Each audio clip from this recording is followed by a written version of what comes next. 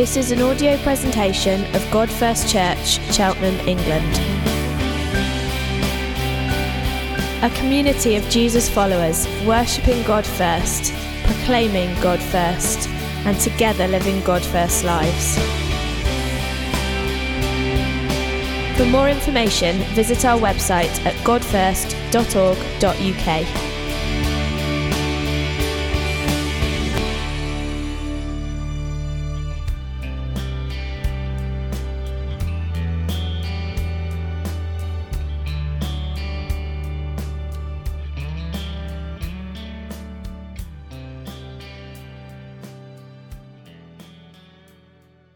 We're in a series called Formed, where we're looking at the kind of different things that changes. They're down there on the slide. And what story are we in?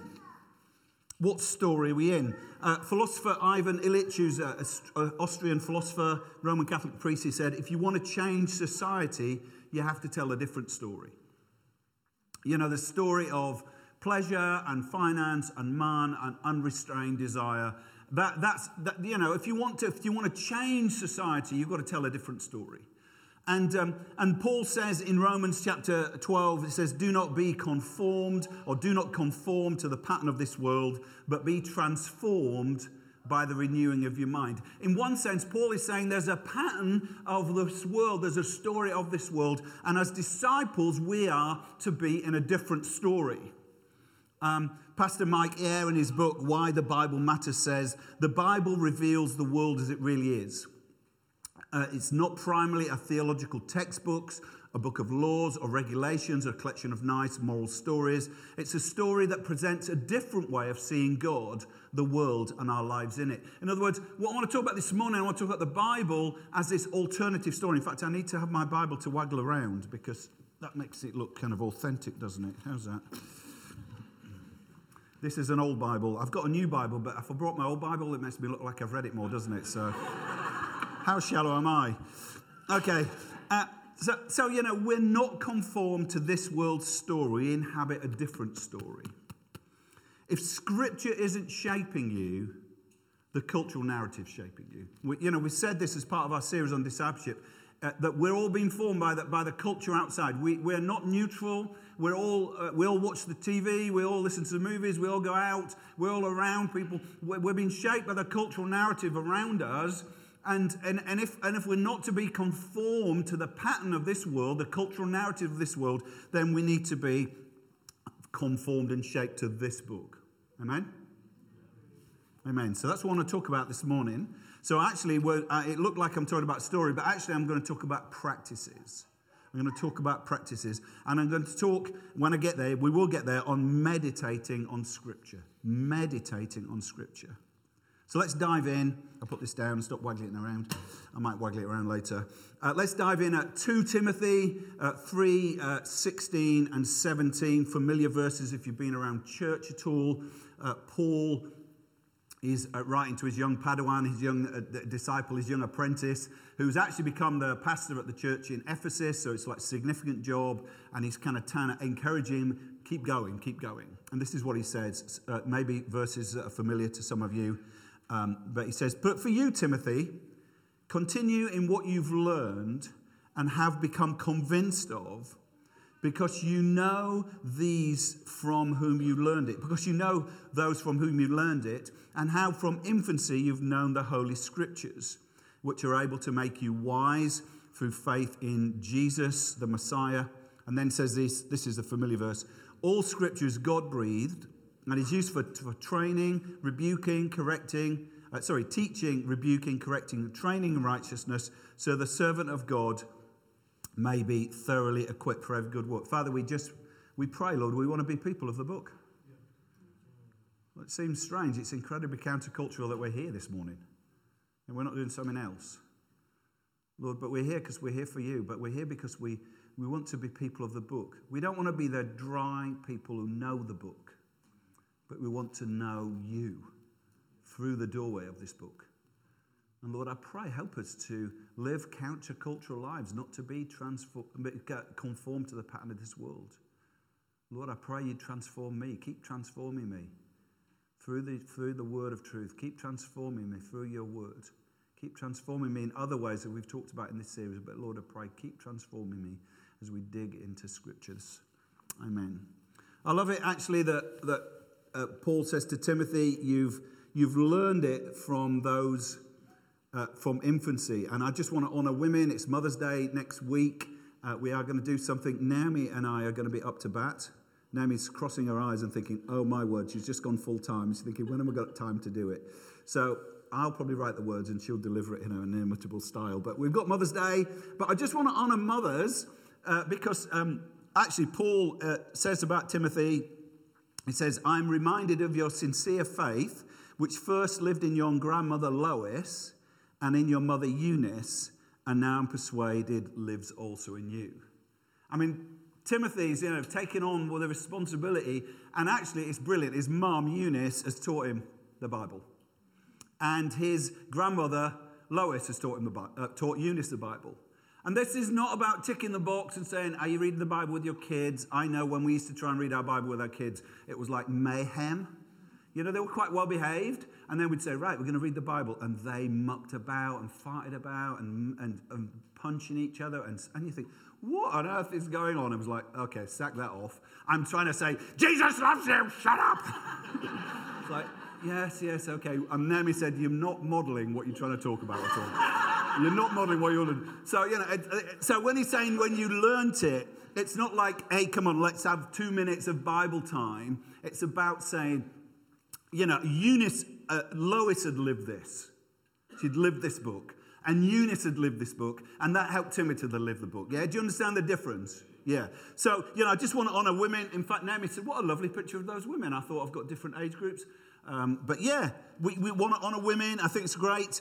And actually, I was with Mark Clements and Sophie Clements' group. They're away today. But he shared about his Bible in the group. And I thought, it's so good what he said. I said, can you come share it? He said, I'm aware. Oh, no, it's going to be one of those Sundays. But I thought, by the power of technology, Mark is going to share what he shared at group. So it's really funny. He's sitting in his car because when you've got 3 kids, that's the only place you can get some quiet. So let's watch Mark and listen to what he says. I think it's really good. Hey, Godfest.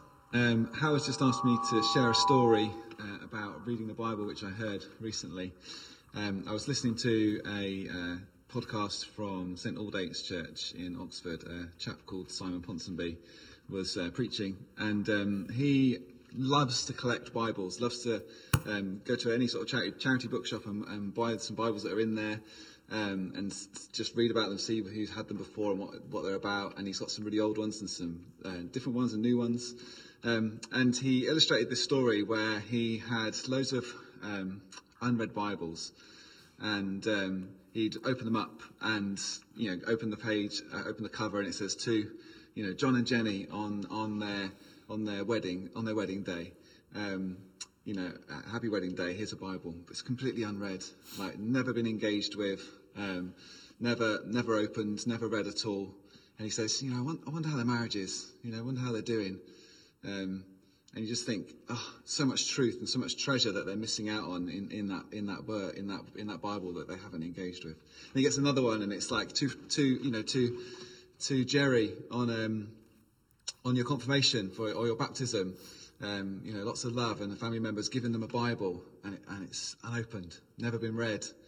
And he says, there's so much truth and so much treasure, that all that opportunity to engage with the living God, and it's just unread, and it's been discarded. And then he eventually gets his this other Bible, and it looks like this. This is my nan's Bible. He actually gets his dad's Bible out, but this is my nan's Bible, my mum's Bible, and it has been read within an inch of its life. Every page has been written on. There's marks all over it. There's stuff that's been underlined. It's been a Bible that's been engaged with and loved and used. And my nan, has left her mark on this Bible, and the Bible's left its mark on her.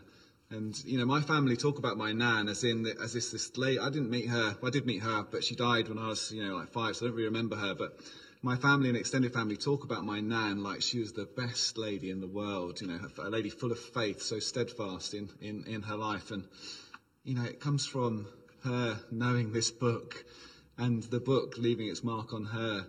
And it just really inspired me to, you think, I'd love for my Bible to look like that, and for my kids to go, this was my dad's Bible. This is my dad's Bible. Look, I remember my dad reading this Bible every day and engaging with it and scribbling in it. Here's all my dad's notes about his relationship with Christ over the years and his life. And I think, that's such a challenge for me, and something I just would love to kind of encourage us to think, there's a time and a place to have a Bible on our phones, and that works. But I think let's not lose track of this is scripture, and this is sacred, and something that's so special about the book, not just having it on a device and engaging with it and it being part of us and writing on it and having that truth and treasure that's right there. So I was really inspired by that, not to have a messy Bible and to be like, look at me, I've been reading my Bible, but a sense of to engaging in this word and feeling like Christ is changing me on a daily basis, and to be that example to my kids and to my family. And to those around me, I think, and ultimately to have a greater relationship with the living God who we serve and love. So just to encourage you to grab your Bibles and scribble on them, pick them up, and let's dive into this, talk that Howard's done, and be changed as we move forward. Okay, guys, love you. See you soon. Bye. It's great, isn't it? It's like you can hear from Mark, the faith that lived in my nan, that was in my mum, that's in me. And he wants it to be in his kids. We could stop there, couldn't we? You probably think, let's stop there. It's sunny. Let's go out. There's nothing more. Mark's done it much more concisely. Hey, we're going to power through. So let's start off with all Scripture is God-breathed. And that in one sense is just, it's saying that the Holy Spirit inspired the words, God inspired the writers, that there's that kind of level about God-breathed. But I think, it's sometimes when I'm preparing a sermon, I think, where have I heard the word God breathed before? Anyone where you think God breathed in the Bible? Genesis, boom. That's the way you do biblical theology. Where have I seen that before? Maybe that's in the writer's mind. Boom. Here it is. Genesis 2:7. It says, then God, say the word. No. Then God formed. What are we doing? Getting formed. God formed the man, Adam, Adam means mankind, from the dust of the ground, and now you can say it, breathed into his nostrils the breath of life, and he became a living being. There's a sense where the whole Scripture is God-breathed. Yes, it means it's inspired, but actually it still does the same thing of breathing into us and forming us. When you open it, it's like whoosh. It's a breath of God. Breathe on me, breath of God, that old hymn used to say. This is Joel B. Green, theologian, who says, reading the Scriptures should be an exercise in our submission to God. And he says, we don't read simply for information. Yes, there is information there, but also for formation. We read so the Scriptures will shape us. You imagine this is kind of the potter and the clay, shape us to be more and more like Jesus. Who doesn't want that? Yes, spiritual formation is not measured by how much we know about the Bible, although that's important, or how often we read the Bible, and that's definitely important, but the way we follow Jesus. What you want is the Bible to do its work on you, to form you. All Scripture is God-breathed. And Bible reading is, like I say, it's just like breathing in. We inhale God's life and truth. I never used to feel that. I used to feel like from my mom. I learned it from my mother, Barbara, and I kind of got the idea that basically it was all about getting through the Bible. Did you get through the Bible? And it wasn't until later on that I learned that, no, it's about the Bible getting through into you. It's not about, I went through, tick, tick, tick, tick, tick, tick, did my reading. Okay, God loves me now. No, it's about getting the Bible into me and forming me and inhaling me. I read this week in my Bible time. Points to me. It's one that I'm reading with my two boys. One lives in London, one lives in Reading. I'm trying to encourage them to. Finally now, they're 23 and 26 and they want to read the Bible with me without kicking off. Well, they might kick off, but I don't know because they just WhatsApp me. And we read this. It says, this is Jesus saying, the words, it says this to his disciples, the word I've spoken to you are full of the Spirit and life. I love that. Words, Spirit, life. Jesus doesn't separate them, does he? You don't think, oh, words, that's dry and boring. Spirit, life, that's kind of fun and exciting and alive. No, the words I've spoken to you are spirit and life. And then he says, yet there are some of you who do not believe. And then there's a little discussion about, are you going to leave me also? And then Simon Peter says these brilliant words. I think we should read it together. I'm in that mood today. Let's read it together. Lord, to whom shall we go? You have the words of eternal life. And I was thinking about this, and I was thinking, like, it's actually like a drowning person pulled up on the shore. And I was talking to Tom Bradbury about drowning. I think that's probably why he's not here today either. But I talked to him about drowning, and he nearly drowned in a river in Switzerland, and I nearly drowned on a beach in Wales. And we were talking about drowning, and it made me think about sort of mouth-to-mouth resuscitation. And it's imagining it like when you read your Bible, think, actually, it's like God breathing into you. And it's like a drowning person saying, no, I just don't fancy it, to be honest. I don't really fancy you pumping my heart and breathing your life into me. I'll just kind of get through fine, thank you. You know, and those Bibles that are unread that Mark Clements talked about, it's like saying, yeah, I don't need CPR. We need CPR. I need CPR every morning. Wake me up. Put your life in me. Dane Ortland, in his great book, Deeper, I feel, you know, with this idea of kind of mouth-to-mouth resuscitation. He says, Scripture is not an ancillary benefit for a life already well-ordered. Yeah, I dip into my Bible, you know, when I've got time between whatever I'm doing, watching Leeds. Great win on Friday. Sorry, I'm working on my adultery. Otherwise, let me read it again. Scripture is not an ancillary benefit for a life otherwise well-ordered in need of a little boost. Scripture is shaping and enlivening, putting life in you and oxygenating. It's like, so all Scripture is God-breathed and useful for. That idea useful seems a bit of a kind of funny word, doesn't it? It's like useful. You know, if you said what's useful. So I thought about what's useful, and I thought about these two things. The one on the left, it's kind of useful.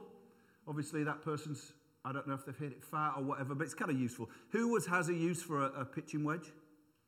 Not many of you. Anyone here have a use for a pitching wedge? I have a spare. Andy Wilson, you need to practice. Alex, we'll pray for a miracle and you can start golfing. But that isn't really useful, is it? A pitching wedge isn't very useful. And it's not like the Bible's like a pitching wedge or a sand wedge. I'll use it occasionally when I get in the bunker, whatever. It's like this thing. Does anyone know what that thing on the right is? It's a heart stent. I've got one of them in here. And it's in my left descending coronary artery. And it opened it up. And the guy showed me it. And he was like, this is the thing that went inside you. And I went, wow. It's like, wow, that's keeping me alive. They said you could have died. That's useful. That's oxygenating. That's enlivening. Yeah? So when he says, all Scripture is God-breathed and useful, think heart stent. Think heart stent. It's that kind of useful. And it's useful for what?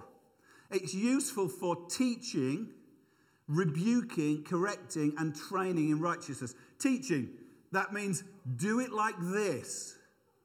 Do life like this. Rebuking, don't do life like that. Yeah? You know, correcting, now you've tried that, now try this. Yeah? Training, do it again. Do this again. Let me say that again. Teaching, do life like this. Rebuking, don't do life like that. Correcting, you've tried that, now try this. Training, do that again and again and again. Yeah?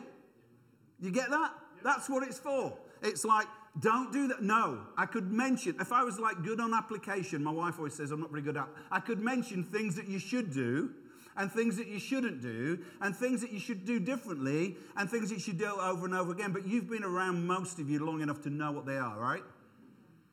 Okay. So it's kind of useful for training in righteousness. And this is a little sidebar, but I couldn't help putting it in. Again, when I was talking to Tom Bradbury, he says he's reading through Psalm 119, which is a great psalm about the The words, and this in Psalm 119 says, your word is a lamp to my feet. Now, a lamp is quite useful, isn't it? Changing metaphor from heart stent to useful. A lamp is quite useful. I mean, we've all got them on our phones now, so you don't need one, do you? But it's quite useful. And it made me think about, imagine a culture without electricity, and think about lamps in that kind of culture, and think about the darkness. And Isaiah writes this in Isaiah 59. It says, so justice, that means living right, and righteousness does not reach us. We look for light, but all is darkness. For brightness, but we walk in deep shadows. And then this is a metaphor. Like the blind, we grope along the wall, finding our way like people without eyes. At midnight, we stumble as if it's twilight. It's almost like if you don't read your Bible, it's like you're just trying to find your way as almost in the pitch darkness. And then Psalm 119 says, how can a young person stay on the path of purity? If you're a parent, you might be asking that question. Or you might be a young person, you might be thinking, how do I keep pure? The writer to the psalm says, by living according to your, say it, word. I seek you with all my heart. I do not let me stray from your commandments. This is great. I have hidden your word in my heart that I might not sin against you. Without God's word, we're kind of stumbling around and getting into all things we shouldn't. And like we've got no sense of purpose, no clarity, no direction. But actually, if we hide God's word in our hearts, suddenly we're going to be in a situation where we can live righteously. All scripture is God-breathed and used for teaching, rebuking, correcting, and training in righteousness, so that, that's the goal, isn't it? When he says so that, that's the point of it all. So that the servant of God may be thoroughly equipped for every good work. You know, we want to be equipped. We want to be equipped to live well, to do well, to live the good life, to live a different story. John Mark Comer says this, he says, I love that, talking about this, I love that, thoroughly equipped. You become a very specific kind of person for every good work in order to join in what God is up to in the world. Scripture plays the role of a sculptor, shaping your thinking, your feeling, your believing, and out of that, your living.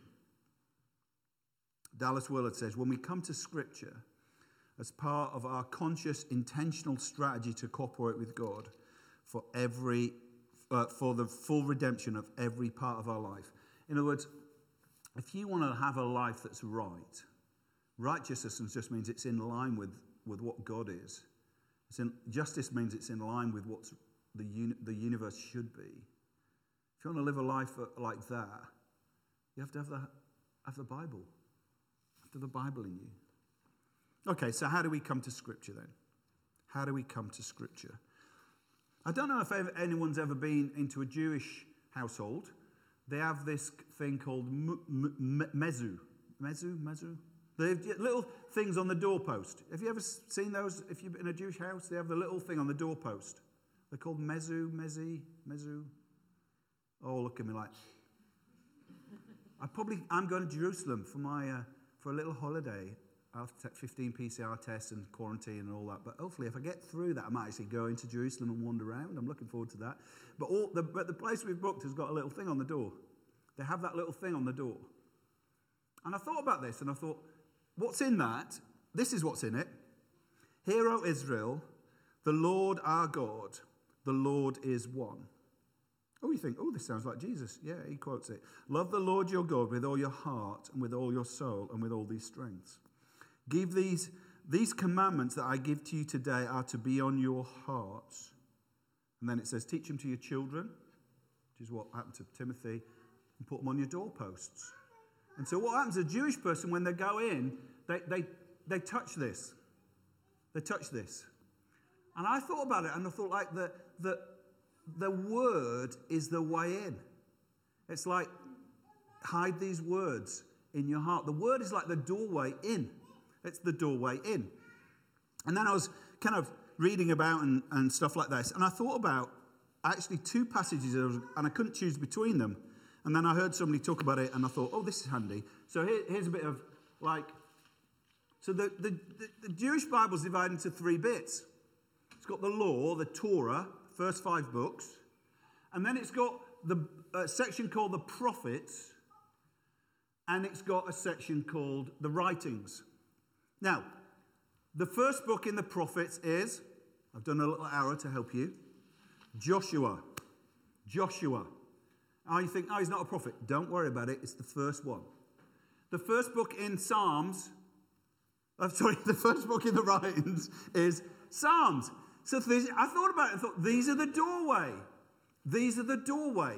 They're the way into the prophets and the writings. They're almost like the little thing on the door that you go in. So let's read that and see these. We're going to read them 2 back to back and see what they say. There's some overlap. So let's read it. This is Joshua, first book of the prophets after Moses has died. It says, God says to Joshua, be strong and very courageous. Be careful to obey all the law, that's the Torah, that's the first bit, my servant Moses gave you. Do not turn from it to the left or the right, that you may be successful wherever you go. And then keep this book of the law always on your lips. Meditate on it day and night, so that you be careful to obey everything that's written in it, and then you will be prosperous and successful. Okay, let's see what's in this. So Psalm 1, that's the door into the prophets. Psalm 1 almost sounds like the same. Well, there's certainly some overlap. Blessed is the one who does not walk in the counsel of the wicked, don't turn to the left, or in the seat of sinners, or to the right. Nor sit on the seat of scoffers, but who delights in the law of the Lord. It's gone from obey to delight. And then who meditates on his law, this is a word, day and night. That person is like a tree planted by the streams of water that yields its fruit in season, whose leaves do not wither. All they do prospers. Okay, free shot. Give me a couple of things out of here that are definitely overlapping. I've kind of made it fairly clear because I put them in yellow. You've noticed that. You're like, hello. So come on, tell me then, what are they? Blessing, prosperous, fruitful. They're kind of one little group of words. Yeah, what else? Meditating. Focusing on the word. What else? Give me obeying. Anything else? Day and night. It's a rhythm. It's a habit. Let's do it. So I just thought about this and I thought Scripture is a doorway into Jesus. So if you imagine this is like on the doorpost of your life and you just, hear, O Israel, the Lord your God is good. It's almost like the doorway in. This book is like the doorway in. And it's almost like the Spirit when he inspired Joshua and when he inspired Psalms is saying, this is the doorway in. You're going to read these bits and these are the way in. Yeah? Following? Okay, good, sort of. So I'm just going to pick those words and then we'll finish. So the first one is delight. Delight. I don't know what you feel about the Bible. I mean, in one sense, if it's the doorway in, I don't love this book in a way that like a Muslim might love a book. So Naomi used to teach in Manchester, and you taught, it was kind of quite mixed, multi-ethnic group, and there was quite a lot of Muslim, and they basically would have this thing where they'd get the Quran out, and they'd lay it on a cloth, and they'd wrap it incredibly carefully, and then they'd unwrap it, and it was like they honoured the book, yeah? They honoured the book. Now, and they'd be appalled with this thing, wouldn't they, that I'm flipping around and, I'm throwing in my bag and, and because they're kind of honouring the book, aren't they? And they think honouring the book is to honour the pages. But we honour the book by saying, actually, I love the guy it talks about. Yeah? I love the one it talks about. It's like when you read literature, I'm not a great reader of fiction, but, if you watch a good movie, it's not about the technical, you see the BAFTAs, don't you, and they say, best cinematography and best soundtrack. Actually, what makes a movie is the persons, isn't it? It's the characterizations, who's in the book. And I delight in the person of this book. Do you? I love him. You know, I say that unashamedly. I love Jesus. You know, I'm not a person of the book because I like the book. I'm a person in the book because I'm digging around. I think, there he is again. There he is again. There he is again. I think this book, the way it's put together to point to Jesus, is amazing. Let's delight in this book because we delight in him, eh? Second, I've thrown it down. Second thing, be careful to obey. That's almost like our culture gets delight. Oh, I love delight. I delight in this. I delight in this. Now, obey feels like, oh, no, I don't get that. We don't get that. Obey. Who likes to obey? Elizabeth. Carlos, you're on a good thing there, mate. Nobody likes obey. We love delight. You know, angel delight. No, we love delight, don't we? Sorry, show my age. We love delight, but we don't really love obey, do we? I mean, I had a guy who's left the church. I don't know if this was the reason. And I asked him to move forward 2 seats in the prayer meeting. And he came to me afterwards, like a week later, and said, I'm so angry that you asked me to move forward. I was like, oh. And I tried to ask him really nicely. And there was like something, he's a good guy. I'm not slamming on him, he's a good guy. But what he just found it really hard was like to being told what to do. I said, can I ask you, I asked you really nicely. And I said, look, I just thought sit on the front row of the prayer meeting makes it better, la la. No, I don't want you to tell me what to do. This book tells us what to do, doesn't it? And what's our response? Do it. Jesus says, if you love me, you will obey or keep my commandments. You think, Jesus, it's a bit heavy. We've got a problem with it. No, it's because like he's delightful. We can trust him, eh? Keep his commandments. Eugene Peterson says this. Eugene Peterson, he died recently. He wrote the Message translation. Obedience is living in active response to the living God. I like that, do you? How do you respond to God? Obedience. The most important question we ask of this text,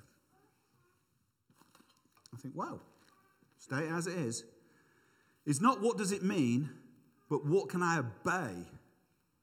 A simple act of obedience will open up our lives to this text far more quickly than any number of Bible studies, dictionaries, and concordances. And I use Bible studies, dictionaries, and concordances. But actually, the bottom line is, are you doing it? Are we doing it? And then let's come to the kind of bit of that I want to just double-click on a little bit more. Meditate on it day and night. Meditate on it day and night. I love the way that, again, John Mark Comer puts this. Meditate on what does God want me to think? What does he want me to feel? What does he want me to believe? What does he want me to do or not to do? To start or stop? To repent of? To live out? To celebrate? To worship? To praise? To thank God? To lament? To mourn? How does God want me to put flesh and blood on this? I love that. The Bible's meant to be obeyed because it's meant to be lived. We don't just want to know Bible, we want to do Bible. So I'm going to give you this thing, and you're going to think, oh, my word, we've become Catholics. I used to work in a Catholic school, and you used to think, uh-oh. But actually, I'm a little bit more open to stuff. The stuff that before it all got very messy in Catholicism, oh dear, I'm now sitting on deep water. But in the early days, they did some stuff, some practices that were actually quite handy. And so I was really reluctant to use the Latin, but I thought, well, if I use the Latin, it'll make me look clever. So here's this one. It's called Lectio Divina. It just means spiritual reading. And it basically is like a 5-step thing to read the Bible. Okay? Good? So I'm going to give you a little 5-step thing. So the first one is get yourself ready. Get yourself ready. Now, it's a challenge for me because although I've got a paper Bible, my eyesight's so bad in the morning, it takes like my eyes aren't working until 9 o'clock. So if I get this Bible out, it's like, ugh. So I have it on the phone, big text. But generally what you want to do is when you know that little thing by the side of your bed that Tom Brobby talked about, you just kind of want it, don't you? And the first thing you want to do is check your fantasy football, Andy Allen, top of the league, again, best score, and like, oh, you want to check the football, or you want to, Lawrence is smiling, you want to check those things, or you want to check your Twitter, or did someone like your picture, or, have your kids got in touch with you? And that's the first thing you want to do. But I think what Tom was saying is, like, no. He's saying don't even have Bible in your bedroom. Don't even have your phone in your bedroom, because actually it can be a big distraction. So it's like, get ready, quiet. And this sounds like a bit like Buddhist, doesn't it? But like, breathe. Not like, breathe. The Buddhists have stolen that. No, we believe in, breathe in. All scriptures, God breathe. Okay, I'm ready. And then read the word lecto, and just read the bit you've got. And I know there's great merit in reading 4 chapters a day, but actually what I try to do is to read for the bit that glows, or the bit that shines, or the bit that jumps out at you. Who's doing this? Some of you. And you just pick the bit that jumps out of you. In fact, you pass my phone. Is it on? If it's on, I'll just say what I said to my boys this morning. Did anyone do a Bible reading this morning? I'm like, did you text your friends? I know I text my friends because it's like a way of journaling, isn't it? I should say what I read. I hope it's good. I can't remember. Let me see what I sent to my boys. Here we go. John 14, verse 4. I quoted it. It says, "You know the place where I'm going." Thomas said to him, "Lord, we don't know where you're going. How can we know the way?" Jesus answered, "I am the way, the truth, and the life. No one comes to the Father through me." So I'm reading through that chapter. This jumps out, I think. That is a great question, Thomas. Jesus says he's going away, and Thomas says, "I don't know where you're going." And we think, Thomas, you're an idiot. But actually we all think, yeah, where are you going? It's like, I don't know where you're going. How do you get there? It's a great question, isn't it? So I put this. I think that I would think that I would have liked Thomas to have said to you, "I don't know the way. How do I get to be where you are, Jesus? How do I get to be where you are with the Father?" I would have wondered, how do you get to heaven? And I would have thought, try and be good as I can be, or try some other method. And then I put to my boys, but Jesus simply says, "I am the way." So let's be fully devoted followers of Jesus, walking in his steps, obeying his words, being with him, and then we'll be with him now and in eternity. So all I did is just read it. What did God say? Let it shine. And then the thing to do then is to reflect on it. Meditate on it. Okay, what's that saying? Why do I feel I don't know the way? And you meditate on it and you kind of listen. Holy Spirit, what are you saying? You've obviously highlighted that bit to speak to me. And he doesn't want you to think your own thoughts. He wants to put his inspiration into you. He wants to put his breath in you and form you, and so you chew it over. Meditation, like the actual word meditation that used in the Bible, means like chewing a bone. We've got a dog. If you go to our dog when he's got a bone, he is committed to that bone. He's on it, and he's like, you give him it on Sunday, he's in the garden Monday evening. You're chewing on the thing. Do you know what I mean? We should be like that with we kind of like, it's not angel delight, Mr. Whippy, It's like, I'm chewing on that thing. What does it mean? How does it mean how do you be with Jesus? How do you do that? How do you be where he is? Jesus, I want to be where you are. I don't really know the way. Teach me the way. I want to be with you. Chew it over. And then respond, which I just did then, didn't I? Orito means pray. Father, help me. Help me. I'm so distracted, but I want to be where you are. You've got the words of eternal life. I want to be where you are. I want to help me. Help me, Father. So I pray it out. And then the second to last one is contemplate on it. Dwell in it. I thought, what's a great picture of that? A hammock. You know what I mean? It's like, I'm going to rest in this. This is a word I think all day. So if I get to lead the little prayer meeting on Sunday for the workers, I just think, well, what have I read today? And just do that. Did you do that today? What you read this week? You just think, I'm living with that. I'm just going to rest in it. I'm just going to dwell in it. And return to it. Remember it.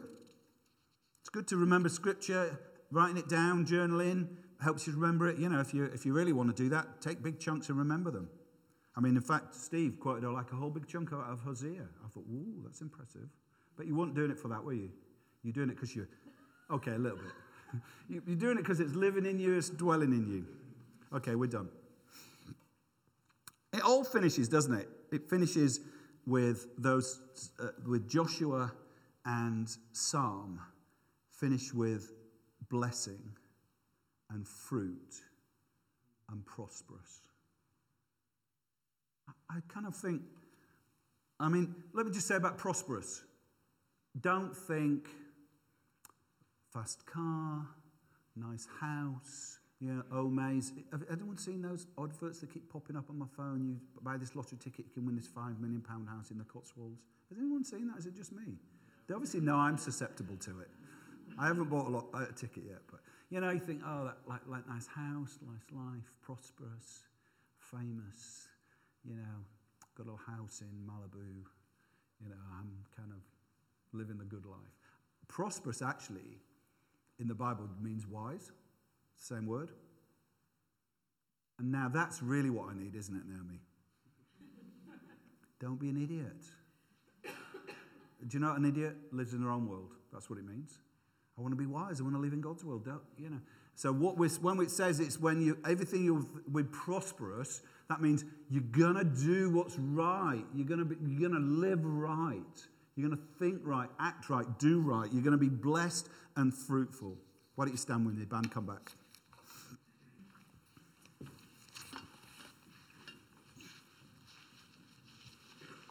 I love these words. Jesus is talking about the vine and the branches. You know the picture. Oh, go back one. It says, if you meditate on my words, you'll be like a tree planted by the waters. You got to remember, in a dry country like Israel, being near the waters is the place to be. You're going to be fruitful if you're there. And then Jesus almost takes this idea in John 15 and talks about the vine and the branches. The vine needs to be fruitful. And he says this, doesn't he? He says, if you dwell in me and my words dwell in you, ask whatever you wish and it will be done for you. This is to my Father's glory that you bear much fruit, showing yourself to be my disciples. What's the thing to obey in that verse? 2 verses. Anybody? Words. Well, that's the thing we can do. That's the thing we can do. If you dwell in me, that's something that Christ does by his shed blood and his broken body. But my words dwell in you. And I thought about this. I thought, Jesus, I'm thinking it's outrageous. I woke up this morning. That's why it's the last slide. I woke up this morning and I just thought, oh, wow. Jesus spoke this to me. And I thought, ask whatever you wish, it'll be done for you. And I thought, yeah, I'd like a big house in the Cotswolds. And no. I thought, Jesus, bless me. Let me be fruitful. Bless my family. Bless this church. Let's be fruitful. Let's be a tree planted by the rivers of life. Let's be like Joshua, successful, taking land for you. Lord, we say we want to dwell in your word. We want to meditate on it day and night.